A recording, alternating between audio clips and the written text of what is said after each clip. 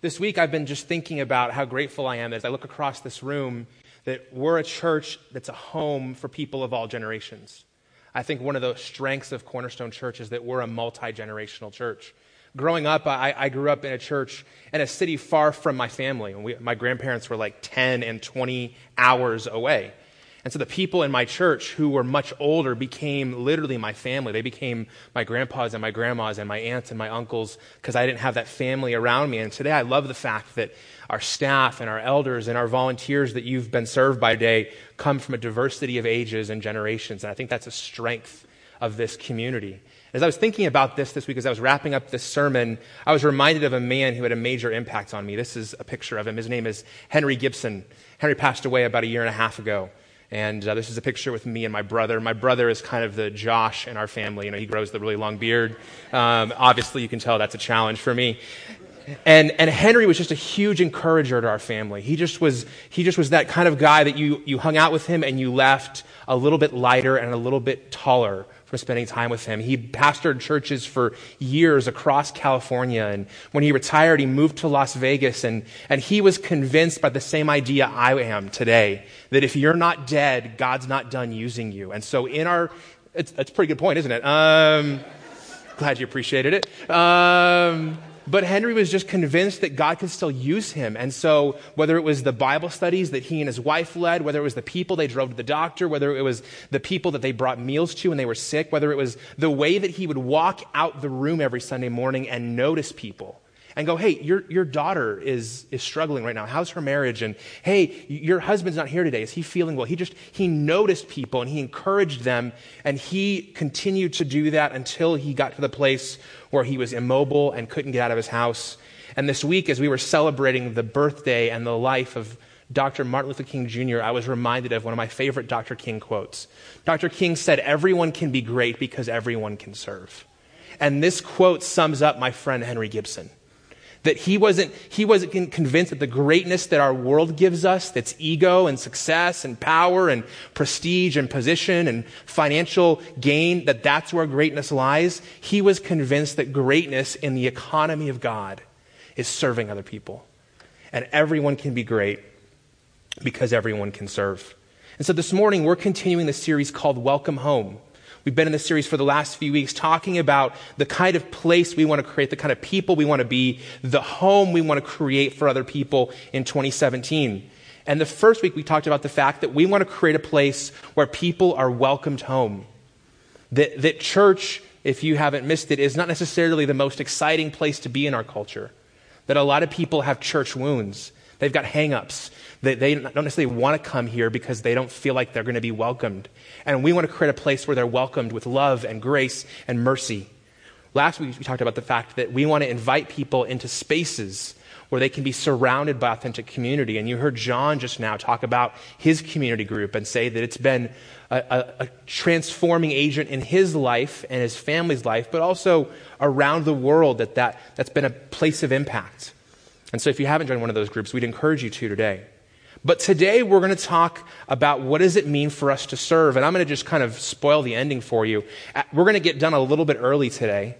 I'm going to dismiss you right from the sermon to go out in the lobby. And we've got 10 or 12 tables out there that are hosted by leaders in our church who are leading ministries, even some from our community who are making a difference. And today, the next step from the sermon is going out and getting involved, to use the gifts and talents God has given you to make a difference. And so today's big idea is this. We want to be people who serve others sacrificially. Our heart as a church, our heart as followers of Jesus, our heart as people who take this book seriously is that we want to be people who serve others. And not just when we're comfortable, not just when it's convenient, not just when we feel like it, but we want to serve others sacrificially. And this morning, we're going to be in a text in the scripture. It's the book of Romans, chapter 12. The book of Romans, chapter 12. If you're unfamiliar with the Bible, we're talking about 3/4 of the way through the Bible. There's a letter that the Apostle Paul wrote to the church at Rome, hence the name, Romans. And it's a very long and dense and complex book. It's probably one of Paul's greatest writings. And in Romans 12, verses 1 through 8, we see a picture of what it means to serve others sacrificially. We see why we do that, we see how we do that, and we see the difference that can be made when we do that. And so this morning, as we go through this text, I have 4 principles for you for sacrificial servants. And when you walked in, you got a bulletin, and in that bulletin is one of these handouts. I'd encourage you to pull it out and take some notes this morning. So we'll begin in verse 1 today. This is what Paul says. He says, I appeal to you, therefore, brothers, by the mercies of God, to present your bodies as a living sacrifice, holy and acceptable to God, which is your spiritual worship. The first principle for sacrificial servants is we are motivated by gratitude for God's mercy. What motivates us is gratitude for God's mercy. Now, if you're here at church for the first time or the first time in a long time, or you're watching online, that concept of God's mercy may seem like a foreign one to you. But the reason we're all here is not that we had nothing better to do on Sunday morning or that we were done sledding after yesterday. The reason that we're here is that we've been impacted and transformed by the mercy of God. We were going our own way and doing our own thing and reaping the consequence of living life according to the best way we saw fit. And then we encountered the good news that even while we were going our own way, Jesus came for us. You know, here's the thing. You've got a lot of friends in your life, and you'd probably give your life for one of those friends. You'd give some of your money. You'd give some of your time. You might even give like a kidney if they were struggling with a kidney disease because they're your friend and you love them and they're in your life. But if somebody had said, well, forget you, take a flying leap, and that's not the kind of person you give your life for, You're not even going to give them $5, much less your life. And yet that's what Jesus did for us. While we were still sinners, while we were still doing our own thing, he gave his life for us. And that mercy and that grace and that love for us, we haven't lost sight of it. And it motivates us every single day to serve others. And so at the beginning of this passage, Paul says, I urge you in view of God's mercy. I appeal to you in view of God's mercy. He says that's why we're motivated. Now, if you've ever been in church before, you know a lot of other motivations. Because a lot of times in church, pastors and church leaders use what I call GFO. They use guilt, fear, and obligation. I'm assuming you're laughing because you've experienced this before. But these are very powerful motivators. And not just in church, but with small children, If you're trying your kids to do something, guilt, fear, and obligation are very powerful motivators. But they're incredibly dangerous. And one of the reasons they're dangerous is because they work. And each time you use them, though, they work a little bit less. And they have more negative consequences. You can motivate people with these things, but the longer you go, the messier it gets. And sometimes when these things are motivators, either we use them ourselves or other people use them, they start wearing off, and so we double down and we forget these and we go to shame. We motivate ourselves and others through shame. See, guilt says you should feel bad for all you've done, and so you should do this as a way to kind of earn it back. Fear says you should motivate this because you're afraid of God. I mean, he could smite you. You should do this. Some people say that obligation, you're obligated, for whatever reason, socially or spiritually, you should do this. But shame says that there is something wrong with you, that you are not worthy, that you are not enough, and you need to do the right thing so that you can make yourself worthy, so that you can make yourself enough. And if guilt, fear, and obligation are dangerous, shame is deadly. And many of us wrestle with shame. We feel like that the things that we've done or the things that are true about us leave us unworthy of God, leave us unworthy of his love, leave us unworthy of his mercy. And so many of us do really good things. You may go around the world. You may serve somebody in your community. You may set aside your own agenda, but it's not because you believe it's the right thing to do. It's because you believe that there is something deeply wrong with you, and only when you do that will you earn God's love. And Paul says at the beginning, he doesn't say, I appeal to you out of shame. I appeal to you out of guilt. He says, I appeal to you out of the mercy of God and your gratitude for that. So let's be clear today. If you're going to get involved in serving, don't get involved for shame or guilt or fear or obligation. Those fears will not last. Only gratitude will. T.S. Eliot once said, the greatest temptation is to do the right thing for the wrong reason. And I don't want you to do the right thing today for the wrong reason. Paul continues, he says, I call you in view of God's mercy to present your bodies as a living sacrifice. A living sacrifice. The old sacrificial system was that you gave animals as sacrifices once a year. We celebrated this morning that Jesus is the ultimate sacrifice. There's not a need for any more to satisfy the condition of our sin. We've been freed from that. No, but Paul says, instead of sacrificing an animal, sacrifice yourself as a living sacrifice. Put yourself out there and put your own agenda and your own ego and your own things aside. Become a living sacrifice. It's been said by many that the problem with a living sacrifice is that it's off the altar. You can go, I'm going to sacrifice myself, but guess what? You're going to have to do that today and tomorrow and the next day and the next day and the next day, and that decision is never going to get easier. That's why, as a community, we need what happens in here when it comes to corporate worship. But if you just spend time here and you don't spend time every day, you're going to struggle to be a living sacrifice. Because Sunday's not enough. You're here for an hour. You're not here for 167 hours. Which one will win? Just do the math. And that's why worship is not defined by the songs we sing on Sunday, but by the sacrifices we make on Monday. People come and go, I love the worship at Cornerstone. No, what you mean is you love the singing at Cornerstone. Singing is not the totality of worship. Paul says here, this is your spiritual worship. Not the songs you sing, but the sacrifices you make. Because many of us sing songs we're not prepared to live. We sing words that are going to be a challenge for us on Tuesday. And so Paul is saying, present your bodies as a living sacrifice, not because you're obligated, but because you're grateful for all that God has done for you and you haven't forgotten it. The second principle for sacrificial servants comes from verse 2. Paul says, don't be conformed to this world, but be transformed by the renewal of your mind, that by testing you may discern what is the will of God, what is good, acceptable, and perfect. The second principle is that we reject conformity and pursue transformation. Paul is saying here that the world has a mold. It's trying to fit us in. And you know this. You have one at work. This is what it means to have this job. This is what it means to be in this field. This is what it means to live at this status. This is what it means to be in this family. This is what it means to be a mom of a child at this school. This is what it means to live in this neighborhood. And we think that this is a new problem.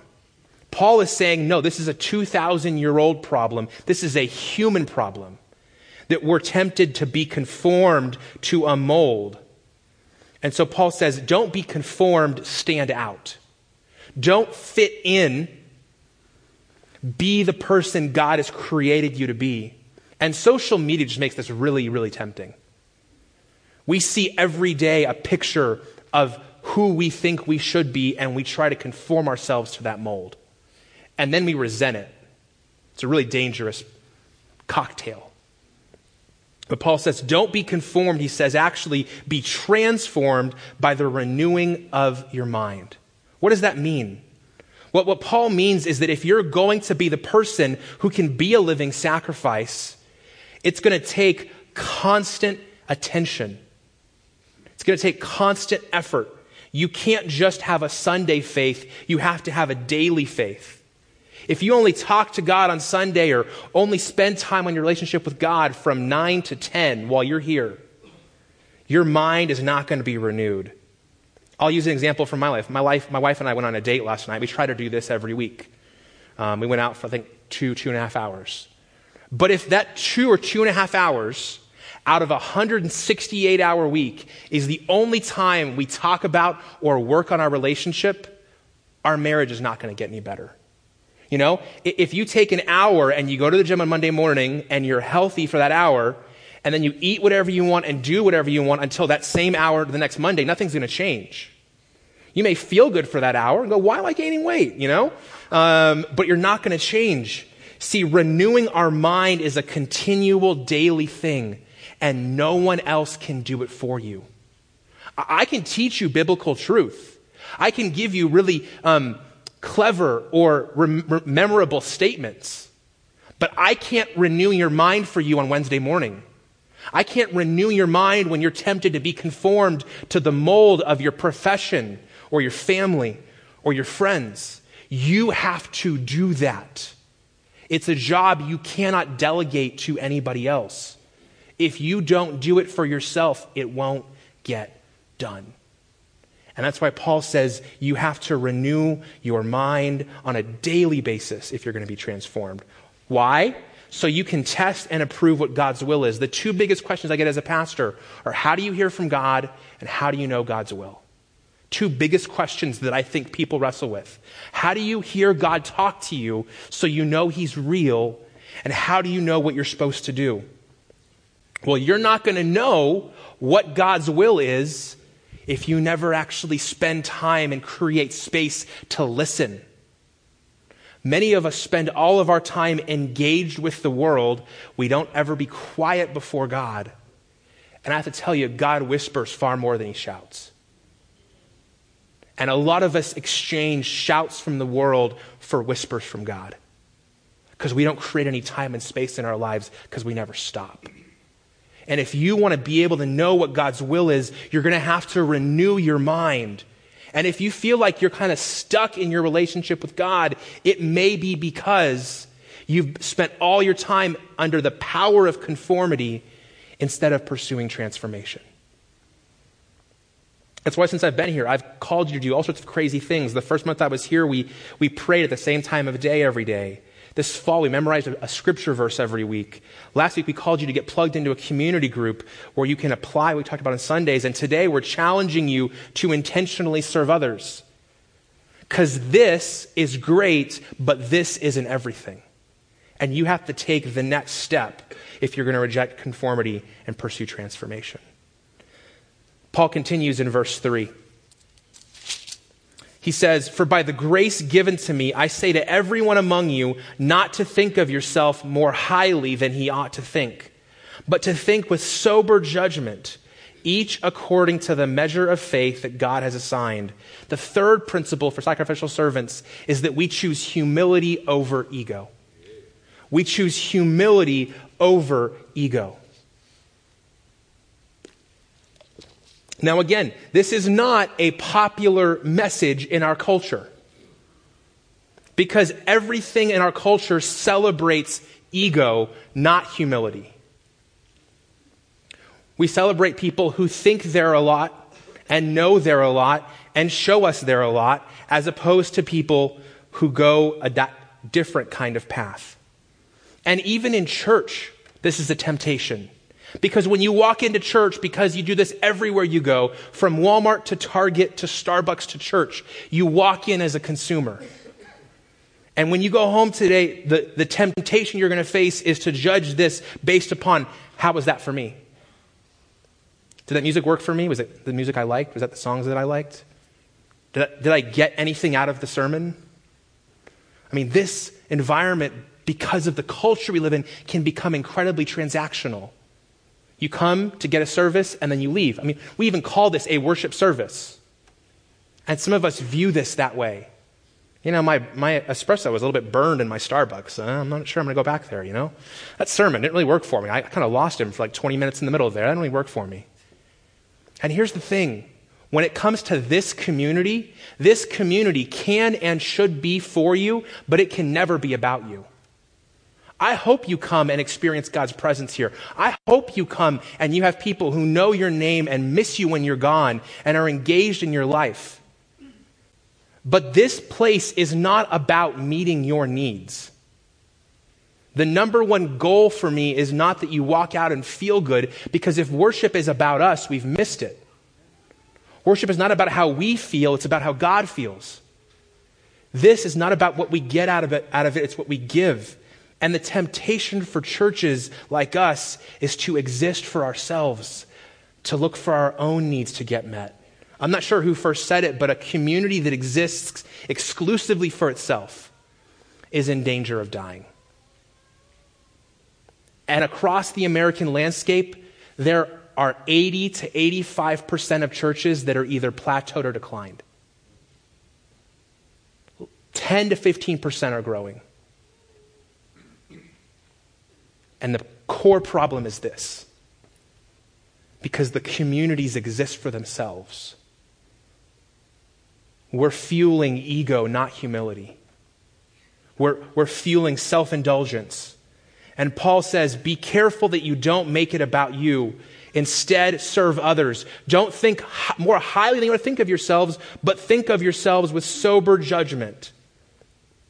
The most common line that pastors get when people leave their churches is 4 words: I'm not getting fed. I've talked to all my friends. We kind of compare notes from time to time. And I get it. If you're coming to church on a weekly basis and you're not connecting with people and you're not experiencing God, it's a tough spot to be in. But this is not like going to Starbucks.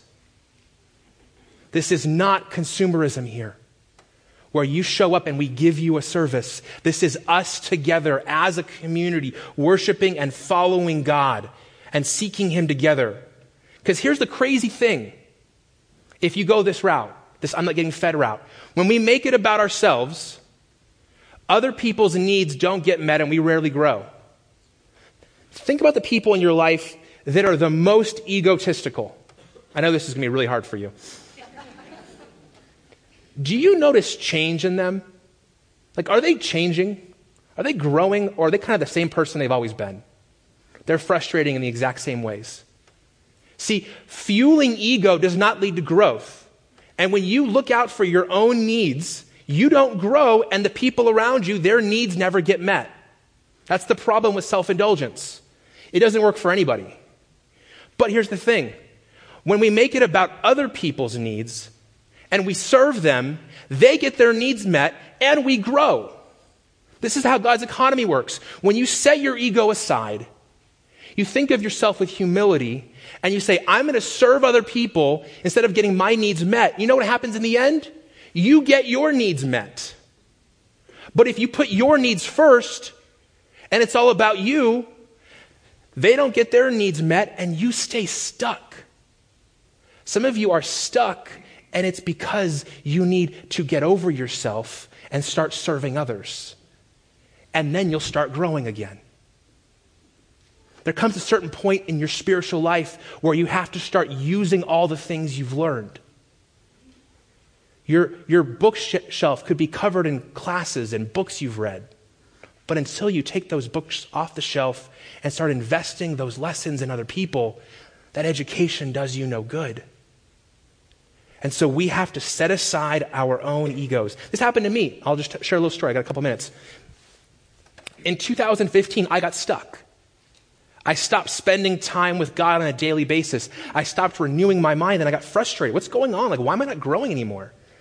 And so what happened is in the course of a couple months, a friend of mine, we started talking together and praying together every day, and we committed that we were going to pray for one another every single day. And so I talked to him every single day. And you know what that did? I had to start figuring out things that I could do when he was struggling to help him, because he's my friend. And I knew what was going on in his life at a really personal level.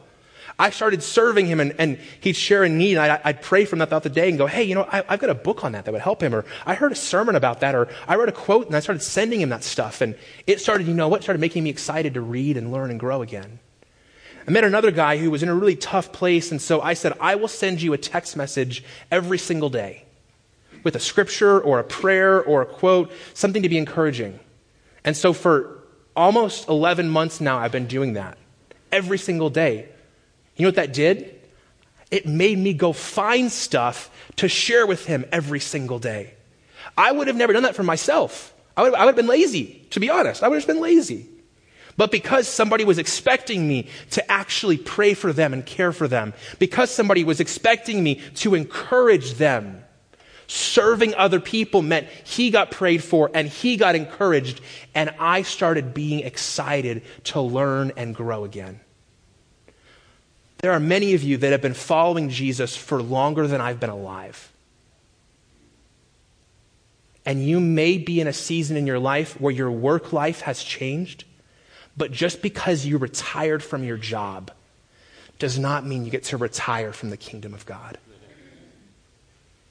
And there's this idea within American Christianity that it's about us being served. And the example from my friend Henry is that you never get done serving. And when you grow the most is when you give yourself away. So let's finish in verses 4 through 8. Paul says, "For as in one body we have many members, and the members do not all have the same function. So we, though many, are one body in Christ and individual members of one another. Having gifts that differ according to the grace given to us, let us use them. If prophecy, in proportion to our faith.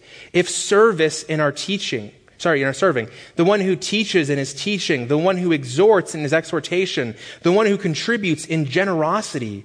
The one who leads with zeal. The one who does acts of mercy with cheerfulness." The last principle is we use our gifts to serve others, not ourselves. The gifts that God gives us are to serve others with, not ourselves. Paul uses this image of a human body. He says the body has many parts. It's got many bones and muscles and appendages and organs and systems. And those do not exist for themselves. They exist for the good of the body. And when one body part begins to exist for itself, we call that sickness or illness or cancer. And in the same way, in our body here, we don't exist for ourselves. We exist to serve others. God gave us these gifts not to serve ourselves. They're always good for the body. And I think that there's been some misconceptions about spiritual gifts over the years. If you say, hey, I don't know what my gifts are, just Google spiritual gift assessment and take 2 or 3. But here's the thing. I believe that when you become a follower of Jesus, the Holy Spirit comes into your life. He comes to take residence in you, and he gives you gifts you didn't have before. That's why a talent that you were born with is not a spiritual gift. They're different. But there's this kind of culture within the church that treats each gift differently. Like if you have certain gifts, like I have the gift of teaching, it makes you better than other people in certain circles. We kind of spotlight those gifts. And here's what you have to know. Your gift doesn't make you special. It makes you a steward. Your gift doesn't make you special.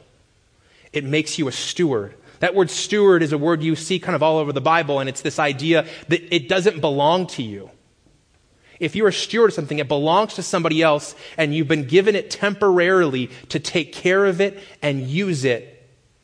And one day you'll be held accountable for how you did that. That's why we talk about our money in terms of stewardship. The money you have came from God. It's not yours. He's going to hold you accountable for how you use it, and it matters what you do. And that isn't to say that you're not special, because I think you are. I think the 3 things that make you tremendously special are creation, the cross, and the empty tomb. I mean, just so you know, you are the crowning work of God's creation. I was driving in this morning from Chino Valley, where I live, and Prescott is beautiful today. But it has nothing on you. In the creation account, God says that you trump everything he's made. You trump the Grand Canyon. You trump the Great Barrier Reef. You trump everything. He says you were made in his image. You are his masterpiece. The cross says you're special. Most of us would never give our life for somebody who declared that they hated us, they wanted nothing to do with us, and we were going to do our own thing. And that's what Jesus did. He didn't say abracadabra, you're forgiven. He suffered and died. And the empty tomb says that he is more powerful than anything happened in your life. And in the scriptures, it says that same power resides within you. You're more powerful than you realize. Not in an egotistical way, but in a humble way, because the power of the resurrection lies within you. And that means that you've been entrusted with gifts and talents and abilities to do God's work here. One of my favorite scriptures is Colossians 1:27. It says, "To them God chose to make known how great among the Gentiles are the riches of this glorious mystery, Christ in you, the hope of glory." Think about that. Christ in me, the hope of glory. I know some of you have self-image issues. You have insecurity issues. If you have a relationship with Jesus, Christ in you is the hope of glory. The next day you're feeling down or you don't feel like you measure up compared to somebody else, say, you know what? Christ in me, the hope of glory.